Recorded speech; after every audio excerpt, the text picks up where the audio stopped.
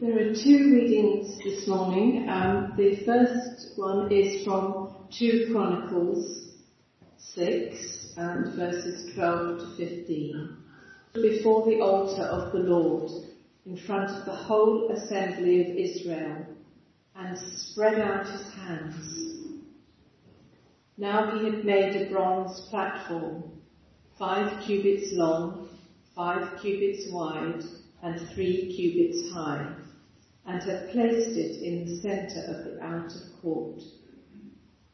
He stood on the platform and then knelt down before the whole assembly of Israel and spread out his hands towards heaven. He said, O Lord, God of Israel, there is no God like you in heaven or on earth. You who keep your covenant of love with your servants, who continue wholeheartedly in your way. You have kept your promise to your servant David, my father. With your mouth you have promised, and with your hand you have fulfilled it, as it is today. The second reading is from Ephesians 3, verses 14 to 21. A prayer for the Ephesians. For this reason I kneel before the Father, from whom his whole family in heaven and on earth derives its name. I pray that out of his glorious riches he may strengthen you with power through his Spirit in your inner being, so that Christ may dwell in your hearts through faith. And I pray that you, being rooted and established in love, may have power, together with all the saints, to grasp how wide and long and high and deep is the love of Christ, and to know this love that surpasses knowledge, that you may be filled to the measure of all the fullness of God. Now to him who is able to do immeasurably more than all we ask or imagine, according to his power that is within us, to him be glory in the church and in Christ Jesus throughout all generations, forever and ever. Amen. This is the word of the Lord.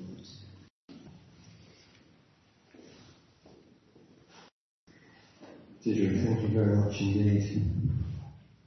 Let's just pray.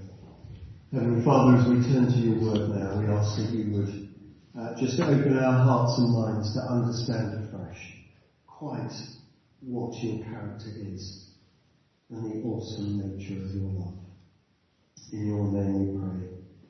Amen.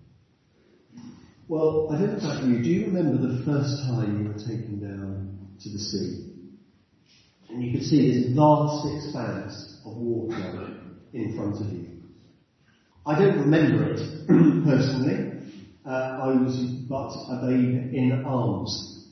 But my parents took me to the sea pretty much every weekend for 9 months of the year, every year. So I grew to love and know the sea. Apparently the first time I did see the sea, I started climbing up my father's chest and trying to get over his shoulder, away from this big, scary scene in front of me. You know, it's one thing taking a child down to the River Wey, which can be wide in places, it can be fast flowing, it can be noisy over the weirs, and then take them to the ocean. And it's a different ballgame altogether. There really is no comparison. And yet one becomes, of course, and grows into the other. Now when Sammy was born, Charles and Sophie's heart grew. Their love grew. It was almost bottomless, I should think. Nothing could be wrong if Sammy was doing it. Well, possibly. But then, of course, you start thinking, well, we may have another child. How can our love grow to encompass a second child. It's not possible. We love Sammy so much that, well, really? But then, of course, along comes Sophie. And you love Sophie just as much as you do Sammy. And your love just expands to fill all the spaces. It gets bigger, it gets deeper, it gets longer, it gets higher. There is nothing you wouldn't do for your children. And yet sometimes I think we come to God and we place limits on the love of God. After all, I am not as good as you are. I know the things I've done in my life, and you are so much better than I am. God wants to love you more than he loves me. I've only lived in Woolwich. In fact, I don't really live in Woolwich, do I? You know that. But I've only lived in Woolwich a few years, so I'm not really part of the fabric yet. Therefore, God loves you more than he loves me. I'm not really yet accepted. We won't even begin on that, sure. I put that as a joke. Sorry. My children can't be loved by God as much as me because obviously I'm older, more experienced, and I've walked a few more miles than they have. So God loves me more than them. Clearly. Really? Is that what we think about God? We are busy in the office. We're always busy in the office, but at the moment, with great excitement, we're signing up to a new piece of software, which is all the background stuff, all the admin. It's going to make it easier and easier for us, which is going to be great. And you are all going to be introduced to us at one point. That's exciting, isn't it? Because what we have at the moment is really rather user-unfriendly. So we're going into a new system. However, what we have found is that we need to put in permissions and rules and regulations so that not everyone has access to every part of the system. You need the wisdom of Solomon at this point, I can't tell you. Is that what we think about God? Just a God of rules and regulations, permissions. Some people better than others. Some people can do more than others. How can we then, in prayer, approach God if we just think he's all about rules and regulations? Well, let's turn to our passage. Because Paul here, the author, has already looked at some of these rules. In the first 2 chapters, he's been saying, this is Paul, the author, has been saying that God is not just for the Jews. He's for the Gentiles as well. God is for everybody. It is a misconception that God only loves a certain group of people. We have the same Saviour. We have the same Lord. We have the same relationship with God through the same Holy Spirit. And Paul's role was to expand our thinking. And he does that through prayer. Interesting, isn't it? That he comes to teach us through prayer. And he kneels. Not everyone in the Bible kneels to pray, but it was a sign of humility, of lowering yourself as far as possible, prostrating yourself before God. That we might fully understand the enormity and the awesome nature of God. The message, he says, is for the whole family. That is, for everybody. Every person that calls Christ their Saviour. And Paul's prayer is that we may know the length, the breadth, the height, the depth of God's love. From the very first breath that Sophie took, God loved her. To the last breath that Sophie takes, God will love her. Endless, never-ending, eternal love. And she needs to know that whether she turns to the left or to the right, God will love her. She needs to know that whether she achieves great things and reaches the height, a queenly status, or whether actually she prefers to be in the shadows. God will love her.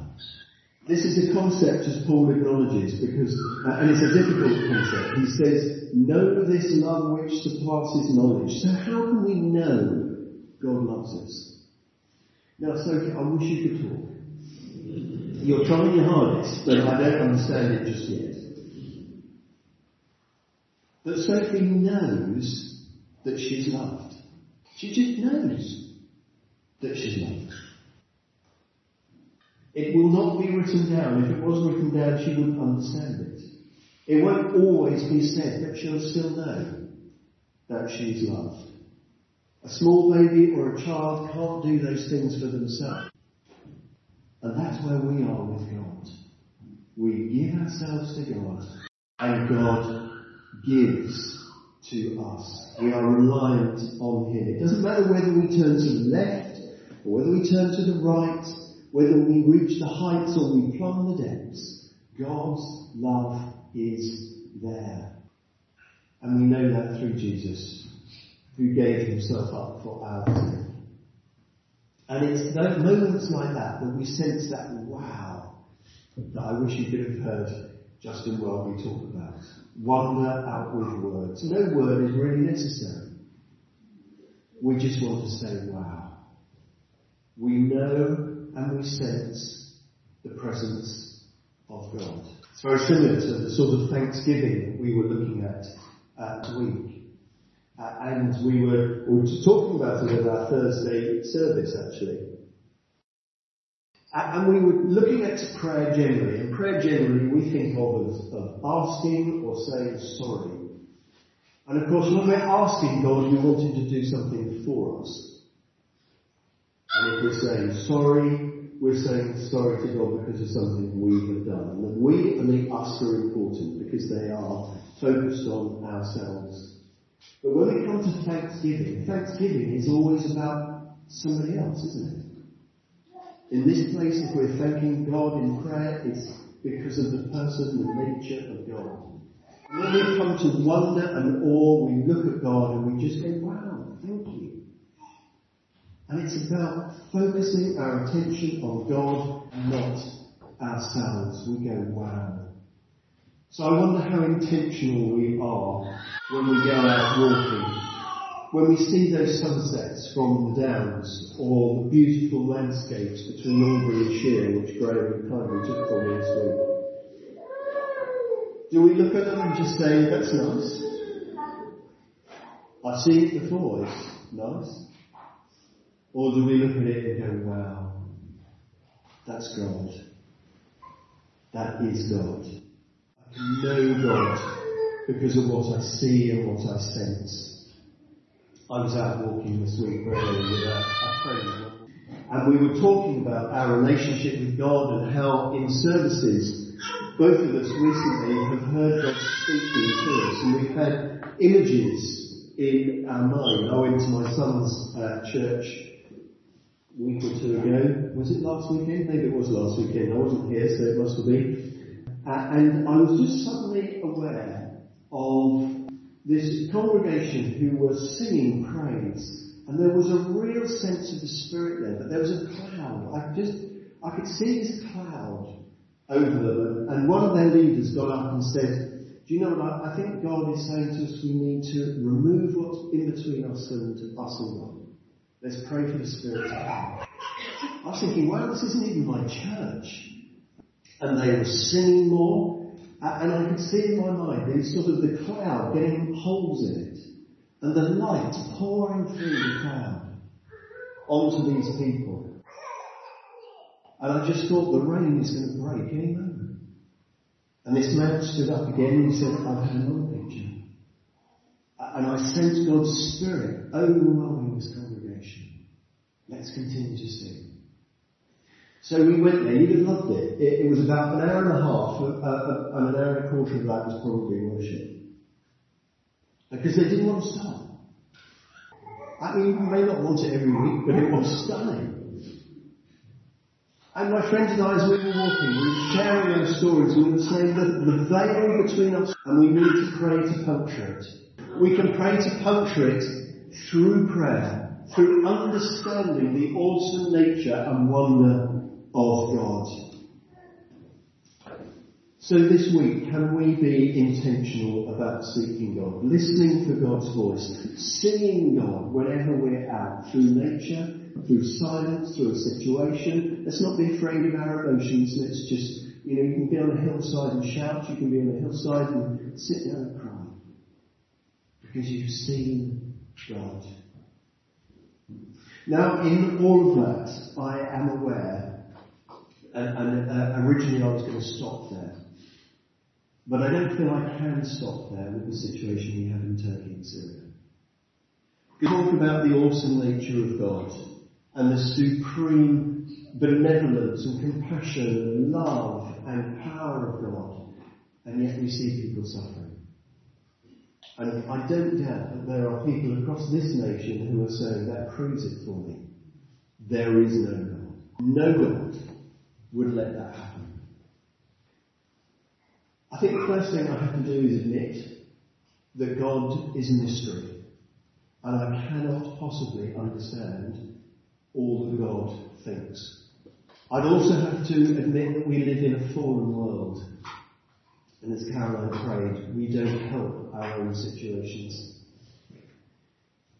But what I do know is written down, and I've experienced for myself, and I hear from other Christians, and I'm afraid I don't buy the argument that God cannot be present.